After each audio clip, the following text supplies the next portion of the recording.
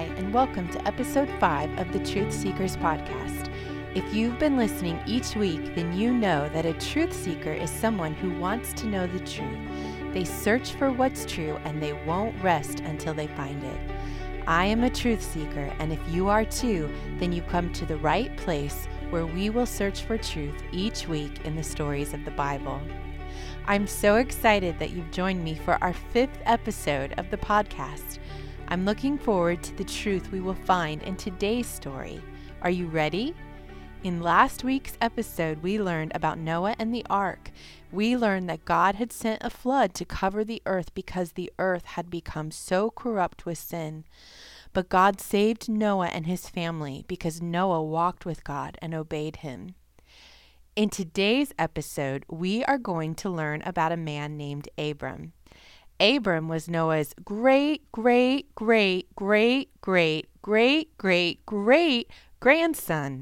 Phew, that's a lot of greats.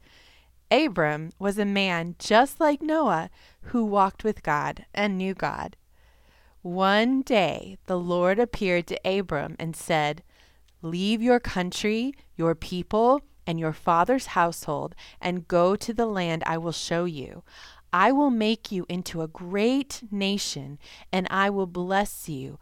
I will make your name great, and you will be a blessing. I will bless those who bless you, and whoever curses you, I will curse. And all peoples of the earth will be blessed through you." Can you imagine the Lord appearing to you and asking you to leave your home, your friends, your school, and everything you've ever known and move to another country? Maybe some of you have had to move away from friends and family. And if you have, you know it's not easy to say goodbye. I might have questioned God if I were Abram, but do you know what Abram did? No questions asked. The Bible says that Abram left, just as the Lord had told him. He didn't question God. He didn't doubt God. He didn't even get angry at God. He obeyed.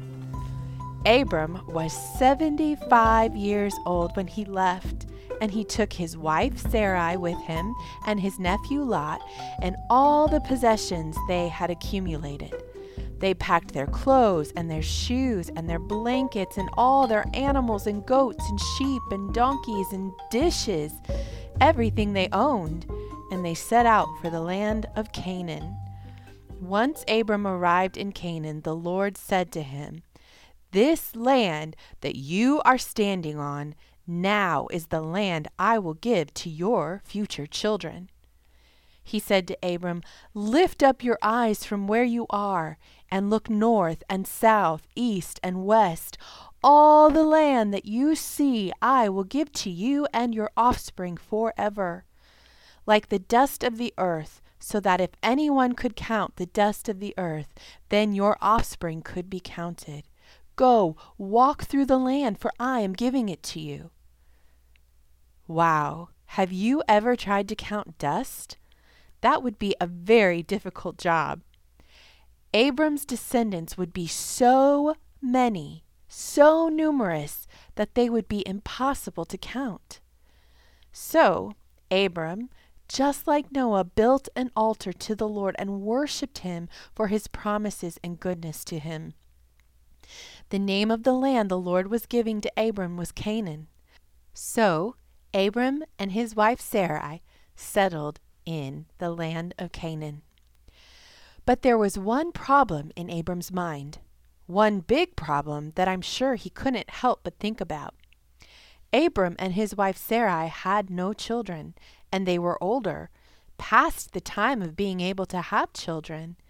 So when the Lord appeared to Abram again and said, "Do not be afraid, Abram. I am your shield, your very great reward," Abram asked, "Oh, sovereign Lord, what can you give me, since I remain childless? You have given me no children, so a servant in my household will be my heir." Then God said an amazing thing to Abram that I'm sure was a shock. The Lord said, "This servant will not be your heir, but a son coming from your own line will be your heir." And then God took Abram outside, and just in case Abram needed another reminder, the Lord said to him, Abram, look up at the heavens and count the stars, if you indeed can count them. Then he said to him, so shall your offspring be. Did you hear what the Lord told Abram? He told Abram that he and Sarai would have children, and their children would have children, and their children would have children, and their children would have children, until Abram's family was so large that they would be as many as the stars in the sky. That is quite a promise. Do you remember when God made a promise to Noah? What was God's promise to Noah? That's right, that he would never again flood the earth. And do you remember that we learned that God never breaks his promises? This was such a great promise. How exciting that must have been for Abram to hear that God would make sure that he and Sarai would be parents. Do you remember the word for promise that we learned in last week's episode? That's right, covenant. Just like God made a covenant with Noah, God made a covenant with Abram. He said to Abram, to your descendants I give this land, from the river of Egypt to the great river Euphrates. Now here is a very important part of our story, maybe one of the most important parts of the story. After the Lord showed Abram the stars in the sky and told him that his descendants would be more numerous than the stars, the Bible says that Abram believed the Lord. He didn't doubt, he didn't question, he just believed. Do you know what this is called when someone believes in God and what he says? It is called faith. Abram had great faith that the Lord would keep his promise to him. God knew Abram's heart, and God intended to have a man who would know and serve him with such devoted faith. Do you remember when we learned that after Adam and Eve sinned, that God had a plan? God promised Adam and Eve that someone would come in the future who would take the punishment for sin that had entered the world. Do you remember who that someone would be? That's right, Jesus. Well, Abram was to be a part of God's plan. It would be through Abram's descendants one day in the far-off future that Jesus would be born. Now you see why it was so important that Abram believed. God was going to use Abram and his descendants to be the nation that would help bring salvation to the world. God promised Abram 3 things. Number 1, land. The land of Canaan, where he and his future descendants would live, was promised to Abram. Number 2, that his descendants would become a great and mighty nation. And number 3, that through his descendants, Jesus would come. These 3 things God promised to Abram. So many wonderful promises. How exciting for Abram. And I'm sure he was ready for God's promises to happen soon. I wonder if he ran back to Sarai, shouting, Sarai, Sarai, we're going to have a baby. Have you ever been promised something and you wanted it to happen right then? You wanted it so badly that you just couldn't wait? Have you ever had to wait for something you really, really wanted and it felt like forever? Abram and Sarai probably began getting ready for their first child to be born, preparing and planning. But soon the months went by and no baby. Months turned into years, and years began to go by, one after the other, year after year after year, and still no baby. But God had promised, hadn't he? And God always keeps his promises, doesn't he? 1 year, 2 years, 3 years, 4 years, 5 years, 6 years, 7 years, 8 years, 9 years, 10 years went by and still no baby. More years went by, and I'm sure Abram and Sarai began to wonder if God had forgotten them. Do you know how many years went by until the Lord appeared to them again? Almost 25 years went by that Abram and Sarai waited. The Bible says when Abram was 99 years old, the Lord appeared to him and said, "I am God Almighty. Walk before me and be blameless. I will confirm my covenant between me and you and will greatly increase your numbers." After all those years, after all that time of waiting, God appeared to Abram and said, "I am going to make my promise happen just as I said." And to prove that God would fulfill his promise, do you know what he did? He changed Abram's name. He gave Abram a new name. Do you know what Abram's new name was? Abraham. Abraham means father of many nations.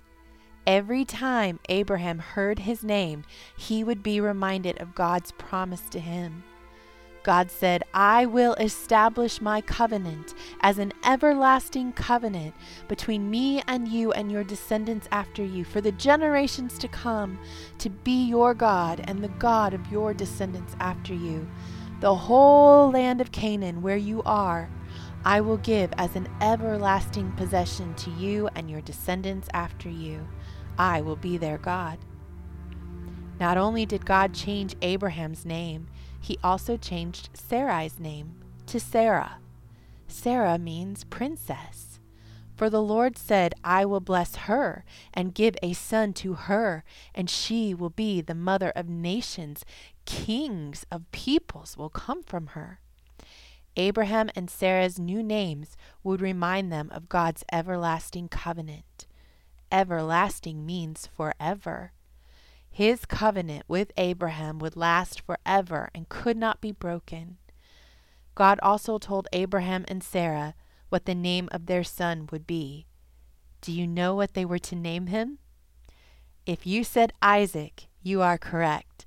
God told Abraham that he would name the promised child Isaac. So, God would fulfill his promise after all, even though they hadn't been perfect in waiting. It's hard sometimes to wait for something so long. Abraham was almost 100 years old. Both Abraham and Sarah were old in age. So old that when Sarah overheard the Lord tell Abraham that she would have a son within a year, the Bible says that Sarah laughed. But God said, "Why did Sarah laugh? Is there anything too hard for the Lord?" This, my friends, is what we need to remember. There is nothing too hard for the Lord. Have you ever waited on God for an answer to prayer, but it seemed as though he didn't hear you or didn't answer you? Sometimes it might feel like he's taking a long time. But the truth that we find in this story is that God's timing is always perfect, and there is nothing too hard for him. The truth is that God is not slow in keeping his promises, and sometimes we can't see all the different ways that God is working on our behalf. That is why we have to have faith, just like Abraham. God always hears our prayers. He sees our needs and our desires. He knows our hearts. The Bible says in Romans 8:28 that God works all things together for good to them that love him and are called according to his purpose. Would you like to memorize that with me this week? God works all things together for good to them that love him and are called according to his purpose. Romans 8:28. If you'd like to read this week's story in your Bible, you can find it in Genesis chapters 12 through 16. Be sure to subscribe so you don't miss next week's episode as we continue the story of Abraham, Sarah, and Isaac. If you have questions about the Bible or you just want to send a comment, you can send an email to truthseekersbiblestories@gmail.com. Your question might be featured on one of our next podcast episodes. But let me pray for you before we go. Dear Father, thank you that your promises are true and that you are faithful to keep your promises. Build our faith as we trust in you. Help us in the waiting to not give up, but continue to believe that nothing is too hard for you and that you are good and that you always work for our good, even when we don't see it. Help us to believe, just like Abraham, that your word is true and help us to hide it in our hearts that we might not sin against you. Amen. Thank you for joining me this week, and I look forward to another Bible story with you next week.